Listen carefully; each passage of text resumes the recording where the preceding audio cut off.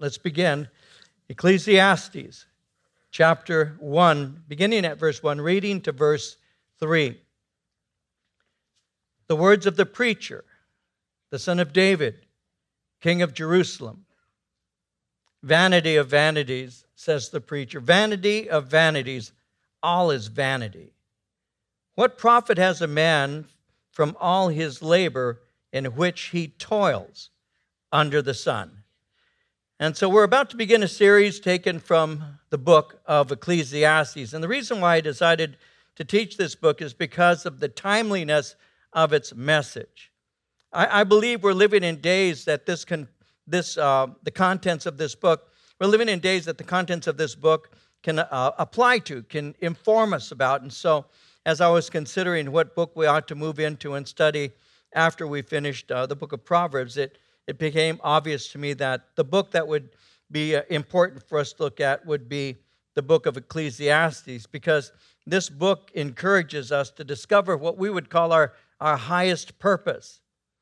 And he's going to make it very clear as we go through Ecclesiastes that everything that eliminates God is without purpose and ultimately is meaningless. The word vanity speaks of something that is worthless.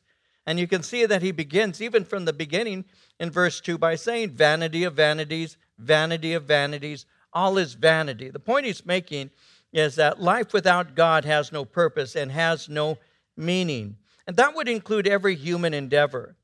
And he speaks concerning every human endeavor and uses a phrase, under the sun. So you're going to see that phrase repeated, under the sun, some 29 times as we go through the book of Ecclesiastes. And so all human endeavors that exclude God from anything is all vanity. The word vanity itself is used 37 times. And it's used to describe a variety of things. Vanity is used to describe human labors, human wisdom, prestige. It speaks concerning pleasure. It describes youthful strength, and it even goes so far as to describe human knowledge. So everything done under heaven without God is completely useless. Everything done under heaven without God is vanity. And that's the point he's making. Now, at the end of the book, Solomon will conclude with what is the purpose of our lives. And so we'll see that when we get to chapter 12, because in verses 13 and 14, he'll say it to us. Let us hear the conclusion of the whole matter. Fear God and keep his commandments, for this is the whole duty of man. For God will bring every work into judgment, including every secret thing, whether it is good or whether it is evil. So he concludes, and we'll see that when we get there in chapter 12, with what matters. What matters is fearing God and keeping his word. So as we look at this, I'll continue my background, and then we'll look into the study. This book is attributed to, whom it refers to, the words of the preacher, the son of David, king in Jerusalem. It's attributed to King Solomon. 8 times he gives clues to himself as the author. In verse 1, notice how he calls himself son of David. Notice in verses 1 as well as verse 12, he refers to himself as the king of Jerusalem and Israel. In chapter 1, in verse 16, he is identified as the wisest man. In chapter 2, verses 4 through 6, he's identified as a builder of great works. In chapter 2, verse 7, he possesses great herds. Chapter 2, verse 8, he has great wealth. And in chapter 2, verse 9, he was greater than all who had lived in Jerusalem. All of this describes King Solomon. So, Solomon was the son of King David and a woman by the name of Bathsheba, and he is the wisest man of his time. It is believed that he was born around 990 before Christ. He was crowned in 970 before Christ. He died around 930 before Christ. When we read 1 Kings records that God appeared to Solomon. And when God appeared to Solomon, he asked him a question that is, to me, it's always been an amazing question, because he asked him this: what shall I give you? Now, if you were asked that question by God, say God would appear to you, and he said to you, what do you want? What shall I give unto you? Can you imagine what you would ask for? What would you ask for? You know, I've said this before. Some of you might remember. When my children were small, we read 1 Kings together. I gave my children devotions, and we were in 1 Kings, and we got to the portion of Scripture where God is speaking to Solomon, and he says to him, what is it that I shall give unto you? Ask, as high as the heavens. You ask, what is it that you want? And now my kids were very small. I think that the youngest one, Anna, may have been around 4 years old at the time. That would have made the oldest one around 10. So I'm not expecting especially profound things to come out of them. You know, what do you expect from a 10-year-old or whatever? You know, I just wanted them to think, if you were asked, what is it that I can give, anything that you can think of, anything you want, what do you want? So I just wanted to see where my kids were spiritually, and so I still remember, you know, Corinne and David and Joseph all answering in a way that they thought would be pleasing to me. Oh, I would want to know you more, God, or things like that, you know, and I'm thinking, right, you know. The only one who was really upfront and honest was Anna. She was only around 4. So I said, okay, baby, God is going to give you anything that you ask him for, anything. What is it that you want? I'll never forget, she looks at me and she says, gum. That was it, you know. She's still that way. She still loves gum, and so does her daughter. I mean, that was my Anna. I mean, but you want to know something? I think many of us are pretty much like that to this day. We ask for things that are used up momentarily. But when God said to Solomon, what is it? Ask of me. What do you desire? What shall I give you? 1 Kings 3, verse 9 gives us his answer. Give to your servant an understanding heart to judge your people, that I may discern between good and evil. For who is able to judge this great people of yours? What do I want more than anything? I'm but a youth. I don't have wisdom. I don't know how to go out, and I can't even come in when it's raining. I don't have any wisdom. Therefore, give me wisdom, because I've been placed in a position of being king over your great people. So what I desire more than anything is a heart of wisdom. And God responded in 1 Kings chapter 3, verse 12, and he said, I have done according to your words. See, I have given you a wise and understanding heart, so that there has not been anyone like you before you, nor shall any like you arise after you. And in 1 Kings 4, 29 through 34, God gave Solomon wisdom and exceedingly great understanding, largeness of heart like the sand of the seashore. Thus Solomon's wisdom excelled the wisdom of all the men of the east and all the wisdom of Egypt. For he was wiser than all men, than Ethan the Ezrahite, and Heman, Chalcol, and Darda, the son of Mahol. And his fame was in all the surrounding nations. He spoke 3,000 proverbs. His songs were 1,005. He spoke of trees, from the cedar tree of Lebanon, even to the hyssop that springs out of the wall. He spoke also of animals, of birds, of creeping things, and of fish. And men of all nations, from all the kings of the earth who had heard of his wisdom, came to hear the wisdom of Solomon. Can you imagine that? People were coming from everywhere just to hear this incredibly wise man. And that's why he says that he was the wisest.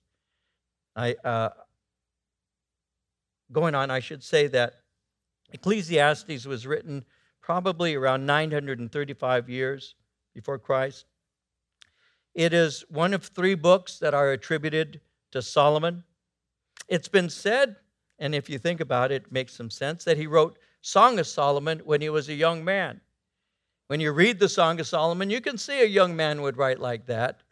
He was a young man. But then it goes on, and he more than likely wrote the book of Proverbs when he was in his middle age. But you can see in the book of Ecclesiastes, this would have been a book that was written in his older age. And so he wrote 3 books, and this is the one that was written as he was an older man. This is the book of Ecclesiastes. Again, beginning at verse 1, the words of the preacher, the son of David, king in Jerusalem. So Solomon identifies himself, notice, as the preacher, the son of David. The word preacher in the Hebrew language speaks of a public speaker. It speaks of a speaker in an assembly. And so the preacher is a title. It's repeated a variety of times here as we go through Ecclesiastes. You'll see him use that title various times as a self-identifier. He is someone who is speaking openly. And this is what the preacher has to say. Verse 2, vanity of vanities, says the preacher. Vanity of vanities, all is vanity. What profit has a man from all his labor in which he toils under the sun? So he begins by saying everything is vain, all is vanity. So he begins with a strong statement. Everything that he's encountered in life can be categorized as futility, as vanity. His opening thought is a life not dedicated to God is aimless, it's empty, it's unsatisfying. Jesus would ask the same kind of question. He did so in Matthew chapter 16, verse 26. Jesus asked this question. He said, for what profit is it to a man if he gains the whole world and loses his own soul? Or what will a man give in exchange for his soul? What would you give in exchange for your soul? When we're young, we don't think of our soul very much. When we're middle-aged, we may begin to start thinking, I'm growing older. I wonder if I've accomplished the things that I would have liked to have accomplished. I wonder if I moved in the right direction. Then we have that midlife crisis, I should have bought a motorcycle. I should have wore gold chains and opened my shirt up more. And we go through our midlife crisis, When you get old, you begin to think about a life that you've lived. And you begin to wonder, did I do the right thing? Did I go in the right direction? Did I choose the things that had value? Was I always pursuing the things that didn't last? Did I always want things that really perished with the using? What did it profit me, and what does it profit me? So he begins with that question, a question that many people relate to. He begins with a question that the majority of people have asked or will ask. And that question, verse 3, what profit has a man from all his labor in which he toils under the sun? What's the use of all of this? Why am I working in the first place? I can attempt to find meaning in my physical labor, but it will always be unsatisfying. If it were possible, I could become rich, perhaps famous, but you can have an ache in your heart, an emptiness in your heart. You can have everything that money can buy and still be very lonely. You can have enough money to purchase anything in any store at any time and still be empty. Somebody in this room says, well, give me a chance to find that out on my own. But it's true. You can have so many things and you discover at the end that things did not make you satisfied. My father, as a young man, was in the Navy, and he served in World War II, and he had a chance to travel a bit. He was on a battleship called the USS Pennsylvania.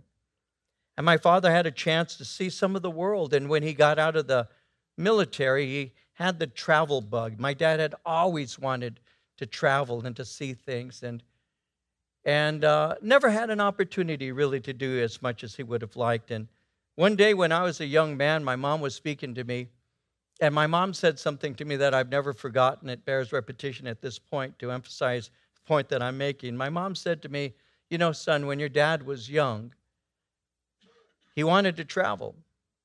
And he had a friend. And his friend traveled a lot. And his friend would bring movies and show my dad these little video clips, movie clips of Italy or Spain or the various places he saw. And my mom said, your dad would would come and talk to me, and she said, your dad would say to me how he wished he could have traveled. He wanted to travel. And my dad, at one point when we were young, little kids, had told my mom, I've got these small kids, man. I've got kids, and my whole life is going towards, them. My paychecks go towards, buying them clothes and feeding them. And my dad went through like, buyer's remorse with his kids, can I turn them back, because he had 4 of them, and 3 of them were no good.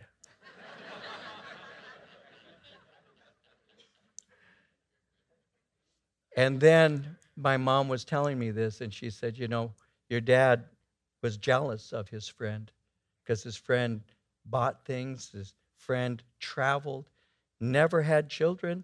It was just my dad's friend and his wife. And one day, his wife died. And he wasn't that old. And he came and spoke to my dad. And he told my dad something like, Frank, I am so jealous of you. He said, I only had a wife and I never had children. He said, and now I'm alone. He said, you at least will always have your children. And my mom said, your father learned the value of his family from one who didn't have one. You can travel. There's nothing wrong with it. If you have a chance, it's always great. I think it's a good thing. You expand your horizons. You learn new things. This is not a knock on traveling. What I'm saying is these things are great. The experiences are wonderful, but they don't fill you up. There are other things that matter, and those are the things that we need to discover in our search for purpose. You see, labor in and of itself will bring a certain level of satisfaction, but labor in and of itself leaves us empty. Ecclesiastes, we'll see this later in chapter 6, verse 7, says, all the labor of man is for his mouth, and yet the soul is not satisfied. So a material thing does not bring you spiritual satisfaction. Physical labor alone cannot produce spiritual abundance, and physical labor alone cannot produce completeness. Your job, in and of itself, can never bring spiritually abundant satisfaction. And so from the beginning, he's simply saying life without God is a life lived without meaning. It is simply a grasping for straws. You'll see in chapter 2, verse 11, how he says, I looked on all the works of my hands, all the works that my hands had done, and on the labor in which I had toiled, and indeed all was vanity, grasping for the wind. There was no profit under the sun. Again, Jesus in Mark 8, 36 and 37 made it clear. He said, what will it profit a man if he gains the world and loses his own soul? What will a man give in exchange for his soul? So the point he's making is obvious. A life lived without God has no purpose. Therefore, we labor for the things that last beyond a lifetime. Again, John 6:27, Jesus said, do not labor for the food which perishes, but for the food which endures to everlasting life, which the Son of Man will give you, because God the Father set his seal on him. Don't labor for things that don't last. Ultimately, you end up leaving everything you labored for behind. Again, in chapter 2, verse 18, he says, I hated all my labor in which I had toiled under the sun, because I must leave it to the man who will come after me. And in chapter 2, verse 21, he went on to say, there is a man whose labor is with wisdom, knowledge, and skill, yet he must leave his heritage to a man who has not labored for it. This also is vanity and a great evil. I have to leave it all behind. Not a single thing will be taken with me. And so the only thing that lasts eternally is what we have done for the Lord. And again, Matthew 6, 19 through 21, that's why Jesus said, do not lay up for yourselves treasures on earth, where moth and rust destroy, where thieves break in and steal. Lay up for yourself treasures in heaven, where neither moth nor rust destroys, where thieves do not break in and steal. For where your treasure is, there your heart will be also. A life that is lived without the Lord is vain. It is aimless. It is without purpose. Paul said that in Ephesians 2, in verses 1 through 3. He said, "You he made alive who were dead in trespasses and sins, in which you once walked, according to the course of this world, according to the prince of the power of the air, the spirit who now works in the sons of disobedience, among whom also we all once conducted ourselves in the lusts of our flesh, fulfilling the desires of the flesh and of the mind, and were by nature children of wrath, just as the others." He said, he made you alive who were dead in trespasses and sins in which you once walked. That word walked in the original language means to meander. You once walked aimless, is what he's saying. You once wandered aimlessly. But when Christ saved you, he made you aware of what eternity is and what purpose is. And there you discovered the meaning of life, and it came through a relationship with God through Jesus Christ. So we are wise when we labor in pursuit of the Lord. That's why Colossians 3 verse 2 says, "Set your mind on things above, not on things on the earth. Pursue the things that last." And from the beginning, the preacher, Solomon, would be making that very clear. Vanity of vanities, says the preacher. Vanity of vanities. All is vanity. What profit has a man from all his labor in which he toils under the sun? Verse 4, "One generation passes away, and another generation comes, but the earth abides forever. The sun also rises, and the sun goes down and hastens to the place where it arose. The wind goes toward the south, turns around to the north. The wind whirls about continually and comes again on its circuit. All the rivers run into the sea, yet the sea is not full. To the place from which the rivers come, there they return again." And so he continues on to share and all. And he's comparing here in verses 4, especially 4 through 6, he's comparing the permanence of the earth with the impermanence of man. From outward appearances alone, nature endures longer than human flesh. Nature, he's saying, seems to be in an endless cycle of activity. It goes on forever. But in contrast, man is simply passing through. In verse 7, "All the rivers run into the sea, yet the sea is not full. To the place from which the rivers come, there they return again." Your lifespan is short in comparison to these things, to the mountains, to the seas, the rivers, the deserts. It's like what Job said in chapter 14 of the book of Job, verses 1 and 2. He said, "A man who was born of woman is of few days and full of troubles. He comes forth like a flower and fades away. He flees like a shadow and does not continue." Compared to the centuries, some things exist. Man's lifetime is brief.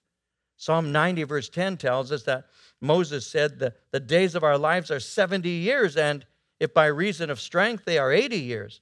Yet their boast is only labor and sorrow, for it is soon cut off and we fly away. 70 years. Maybe if you're strong, 80. And then you're gone. Now that's not a real cheery thought, is it? Especially to some of my gray hairs out there, including me. That's not a cheery thought. But the point is, it should cause us to consider making best use of time. In James 4, verse 14, "You do not know what will happen tomorrow. What is your life? It's even a vapor that appears for a little time and then vanishes away." We have to understand that. Teach us to number our days. Teach us to realize. I was just speaking to someone just recently, just within the last couple of days, a young man. I think he's around 45. That's a child to me now. He's a baby. He was in his Pampers. And as we were talking,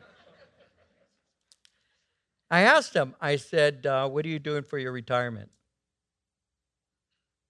And he says, I said, "You ought to do something in the event that the Lord tarries. You ought to do something. If you can, you ought to." Well, I said, "Listen," I said, "I didn't begin doing anything till I was 50, 51 years old. I have a friend of mine who didn't start preparing for retirement till he was 62.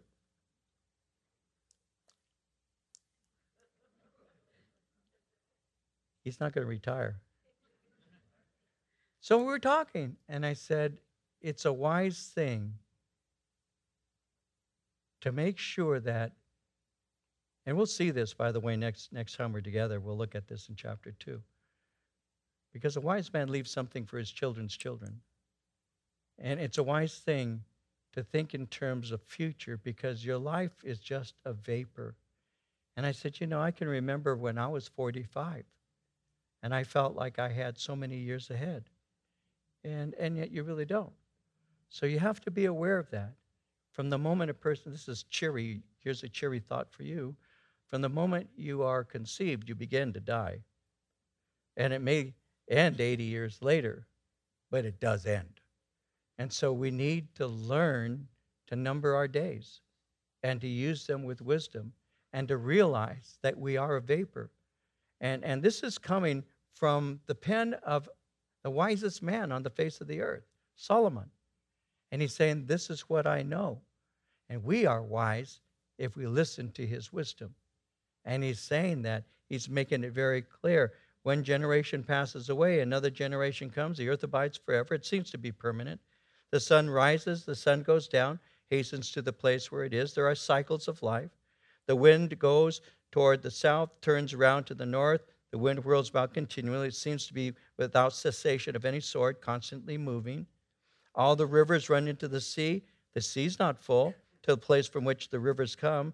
There they return again. Then verse 8, all things are full of labor. Man cannot express it. The eye is not satisfied with seeing, nor the ear filled with hearing.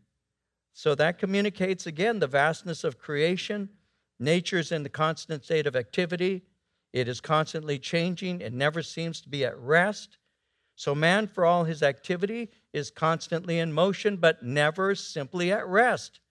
He will never really have it outside of the rest you have in the Lord.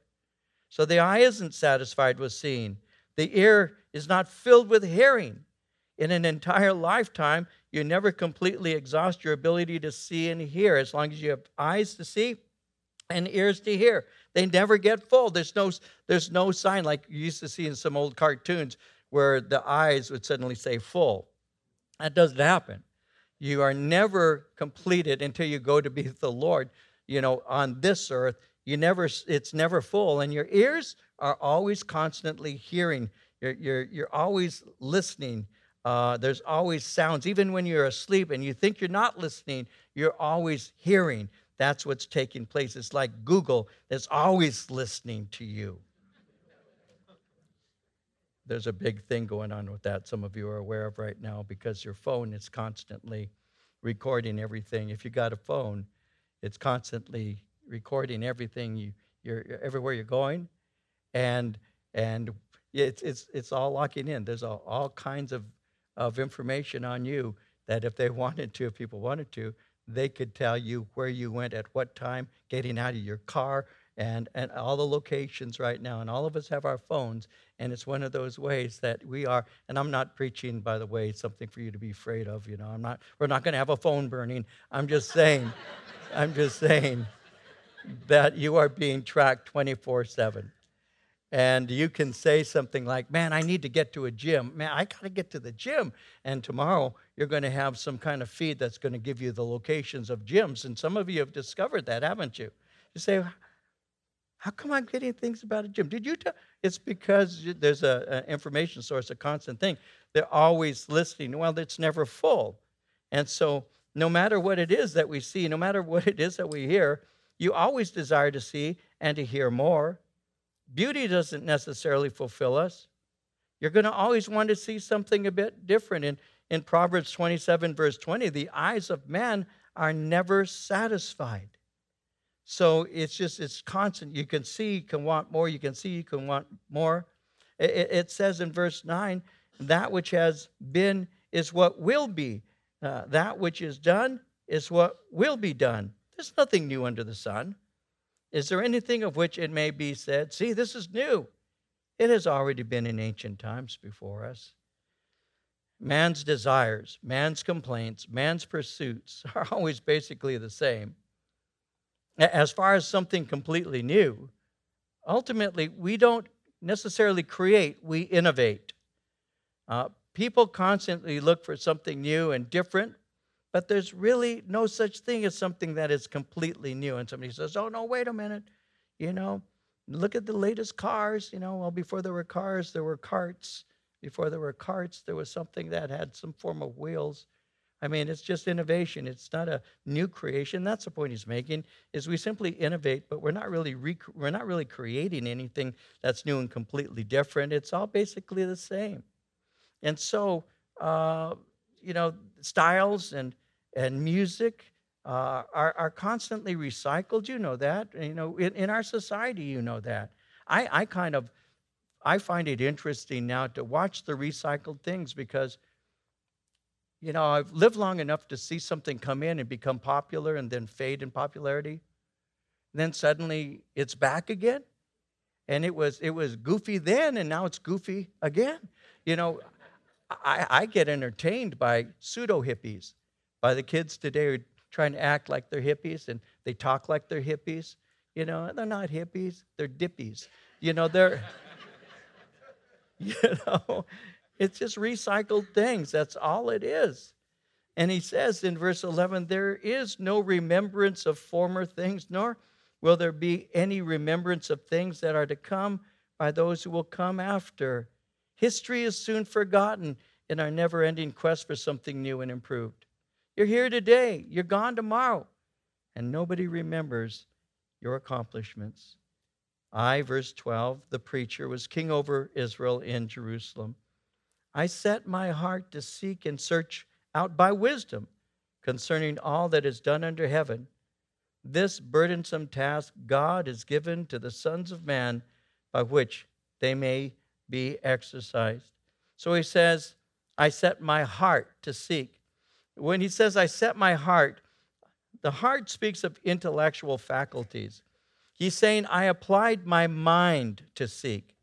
I determined to search out by wisdom all that was done under heaven. I searched out the meaning and purpose of life here on planet Earth. I wanted to understand why men do what they do, socially, politically, privately. And he said in verse 13, this burdensome task God has given to the sons of man. So these things in the garden were already known, but after the fall, it became a task.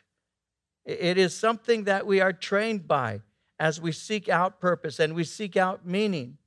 And in many ways, this life is difficult and this life is filled with pressures. He says God has given this task to the sons of man by which they may be exercised. It's a difficult task to discover the purpose of life. So in verse 14, I've seen all the works that are done under the sun. Indeed, all is vanity, grasping for the wind. I've looked at how human beings behave and what drives them. They all seem unsatisfied. Life on earth is painful. And life, because it is difficult, can break a person's spirit. So human efforts and achievements, he's saying, ultimately are vanity. They're meaningless. They don't have any purpose or meaning without God. He says in verse 15, what is crooked cannot be made straight. What is lacking, it cannot be numbered. You see, frustration does arise when we try to correct the problems of man without God. When we encounter problems, we try to solve them without moral directions. A lot of people try to help other people to get well or to gain purpose, but they don't consider God's word, and they don't ask God for his help. So we try to fix lives. We can even try to fix our own lives without him. But what happens is you come to a place of frustration. I got to that place. You did too. If you have any testimony of ever remembering to be without Christ. Some of you were raised in Christian homes. You have a different path that you took. But for those of us who didn't get saved until we had lived for a while, I can tell you life was difficult. I can tell you it was a pressure. I could tell you that it had no meaning. I could tell you that as a young person, I had no purpose. I had no hope. I had no joy. I had no plans for the future. I had no hope for the future. Because in my day, it's similar to what it is today. Things don't really change. What was is, and what is was once. It doesn't change. He makes that point. Yeah, we had questions about climate when I was 20, 21 years old. Yeah, but at that time, it wasn't that everything was getting too hot. At that time, everybody said we're going to freeze. That's what they said back in the 60s, late 60s and early 70s. Some of you may know that. There's going to be another great freeze. But climate was a question. We had questions about justice. We had questions about, you name it, whatever's going on now, we had the same kinds of questions. They don't change. The questions don't change. What are you going to do about the unjustness in society? What are you going to do about the impoverished? What are you going to do about wars? What are you going to do? And we would talk about those things and how are we going to handle inequities and that was our generation, that's this generation. It's not brand new. The things that are happening, well, they all have been done under the sun. All is vanity. All is grasping for the wind, he's saying. It's all basically the same. We have encountered problems. We try to solve them. When you go to school, and some people go to school, and I'll tell you this, I know this for a fact, and it's been demonstrated in things that have been printed, but there are many people who go to college, for example, and they want to be a psychologist. So they're taking Psych 101 and whatever, and they go on to get their degrees and all in psychology. But the teachers will tell you this. How do I know? Because I was a psych major. That's how I know. And they said, you know, the reason people are taking psych classes and social science classes, which were the other classes I took, is because they're trying to find purpose, meaning, and explanations for behaviors. And that's true. That's absolutely true. Many people who were going for their degrees in psychology were really self-analyzing. They wanted to know why they were messed up. That's a fact. They wanted to know why they think the way they think and why they do the things they do. And they were looking for explanations for that. And they went to confused teachers who had taken God out of the equation, and all they ended up with was more questions and more hopelessness. That's a fact. More questions and more hopelessness. And for those of you who've been to college, you know this is true. You go into a class expecting to get answers, and you leave that class with more questions. Because the professors present questions, but very seldom present any real answers. And then the answers that they give to you, if it's a secular college, are almost always without God in the equation. And Solomon would say, vanity of vanities, all is vanity. Everything is futile when you don't have God in the equation. Everything is. That's what we're seeing here in the quest for purpose. What do we do to solve the problems that we see people have? What does this nation do? I wrote some things down. What do we do to solve the problems?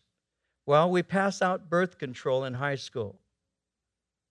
We provide transportation to clinics to high schoolers who want to get an abortion without notifying the parents. We legalize drugs. We provide clean syringes to junkies. We call various sexual partners lovers. We reclassify homosexuality and make it acceptable and even normal. We say that AIDS is caused by a virus, not drugs or promiscuous sex. We refer to abortion as a woman's right to choose. We call alcohol and drug dependency a disease. And we create various genders for people to choose from. That's how we handle our difficulties. We don't. We just create new categories and invent answers that satisfies no one. So human wisdom excludes what is spiritual, and because it excludes God, it is bankrupt. So in verse 15, what is crooked cannot be made straight. What is lacking cannot be numbered. What is crooked cannot be made straight means it cannot be set in order. What is lacking is something that cannot be provided for by our own efforts. Someone said, human wisdom cannot make straight that which is crooked, and human deficiencies cannot be cured through man's vain attempt at solving problems that in their root is spiritual. And so, verse 16, I communed with my heart, saying, look, I've gained greatness and have gained more wisdom than all who were before me in Jerusalem. My heart has understood great wisdom and knowledge. I set my heart to know wisdom, to know madness and folly. I perceive that this also is grasping for the wind. For in much wisdom is much grief, and he who increases knowledge increases sorrow. I set my heart to know wisdom. Because you see, I had said in verse 16, I attain greatness. I have great knowledge, but I haven't applied wisdom to the knowledge that I have.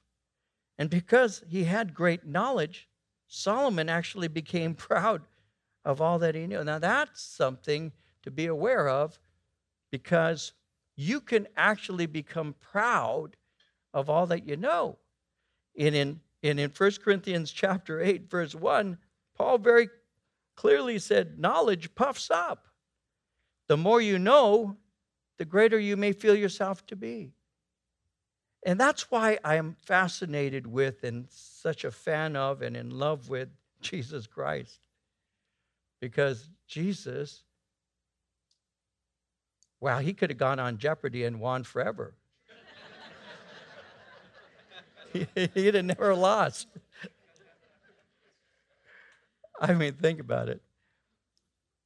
And yet read the words of Christ and look at how he handled the questions when the sincere ones would ask them.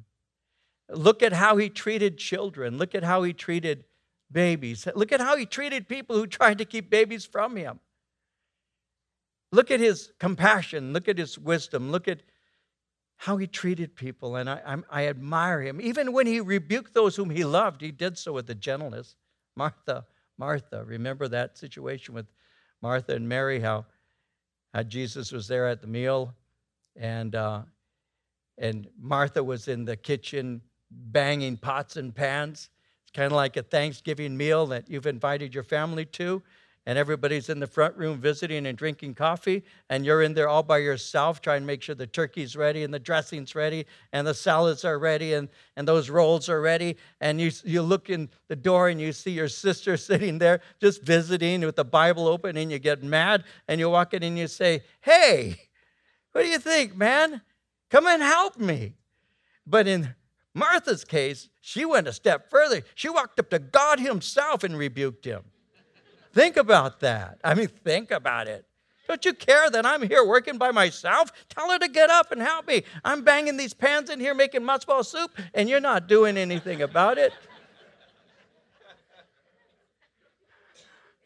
Can you imagine? Martha, Martha, you are overwhelmed and troubled by many things.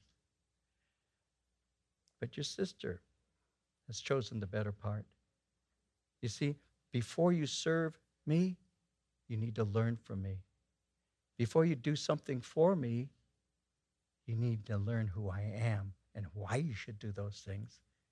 And if you think that I'm more blessed by the meal than I am in giving a meal, my word, you've got things to learn. You see, even in his conversations, there's a gentleness that Jesus knew all things that he needed to know. And yet he didn't have an arrogance. But then on the other hand, you see the Pharisees, you see the Sadducees, the religious leaders, and you'll hear their questions and you will see their arrogance in them. And that's the knowledge that puffs up, that knowledge that makes you think you know more because you have information. And so the bottom line is, he could have been proud. I communed with my heart, saying, look, I've attained greatness, have gained more wisdom than all who were before me in Jerusalem. My heart has understood great wisdom and great knowledge. I set my heart to know wisdom and to know madness and folly. I perceive that this is also grasping for the wind. I lived as a wise man, and I've experienced life as one who's a fool and crazy. And I've discovered something, verse 18, in much wisdom is much grief, and he who increases knowledge increases sorrow. Happiness is not the ultimate product of an education. Keep that in mind. He who increases knowledge, he says, increases sorrow. Happiness is not necessarily the product of an education. Many college students can tell you that their faith, their innocence was actually stolen from them when they were in college. Their innocence very often has been stolen by a professor who kept on citing statistics and studies and ridiculing their faith in Christ. And their faith in God has been undermined. I did my time in college. I went to both secular and Christian colleges. And in the secular college, I had professors who outright told us that they thought we were foolish. Outright. I don't know how you could believe in that little book, that little black book that you say is from God. The first day of one class, I still remember a professor of a sociology class that I took, and he said, how many of you believe are born-again Christians? How many of you are born-again Christians?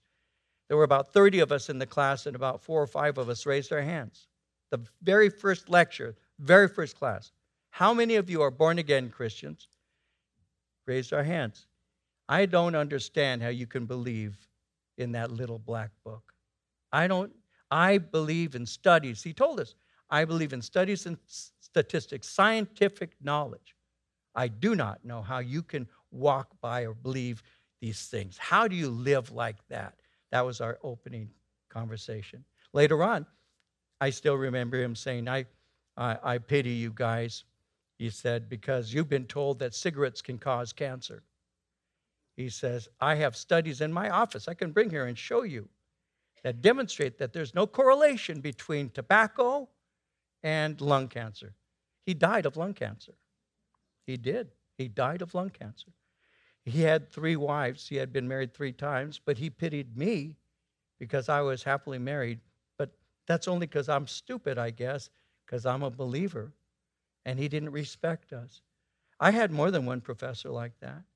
And you go to class, and you have him making fun or her making fun of you and calling the things that you believe and hold most dear, calling them foolish and stupid. And after a while, you start thinking, that may very well be. I've always just clung to these things because I learned it in Sunday school. How would I know whether it's true or not? And these have statistical evidence. And slowly but surely, in your education, well, he who increases knowledge increases sorrow. Your joy is stolen from you because it's not centered on God and the wisdom that you receive from him. To educate a man in mind and not in morals is to educate a menace to society. And that's true. The knowledge that ultimately satisfies is the knowledge of God. Many years ago, now I was invited to go to a high school baccalaureate. They had asked me to give the speech at their baccalaureate. And it's been a long time now, I still remember going to do it. It was a Sunday night.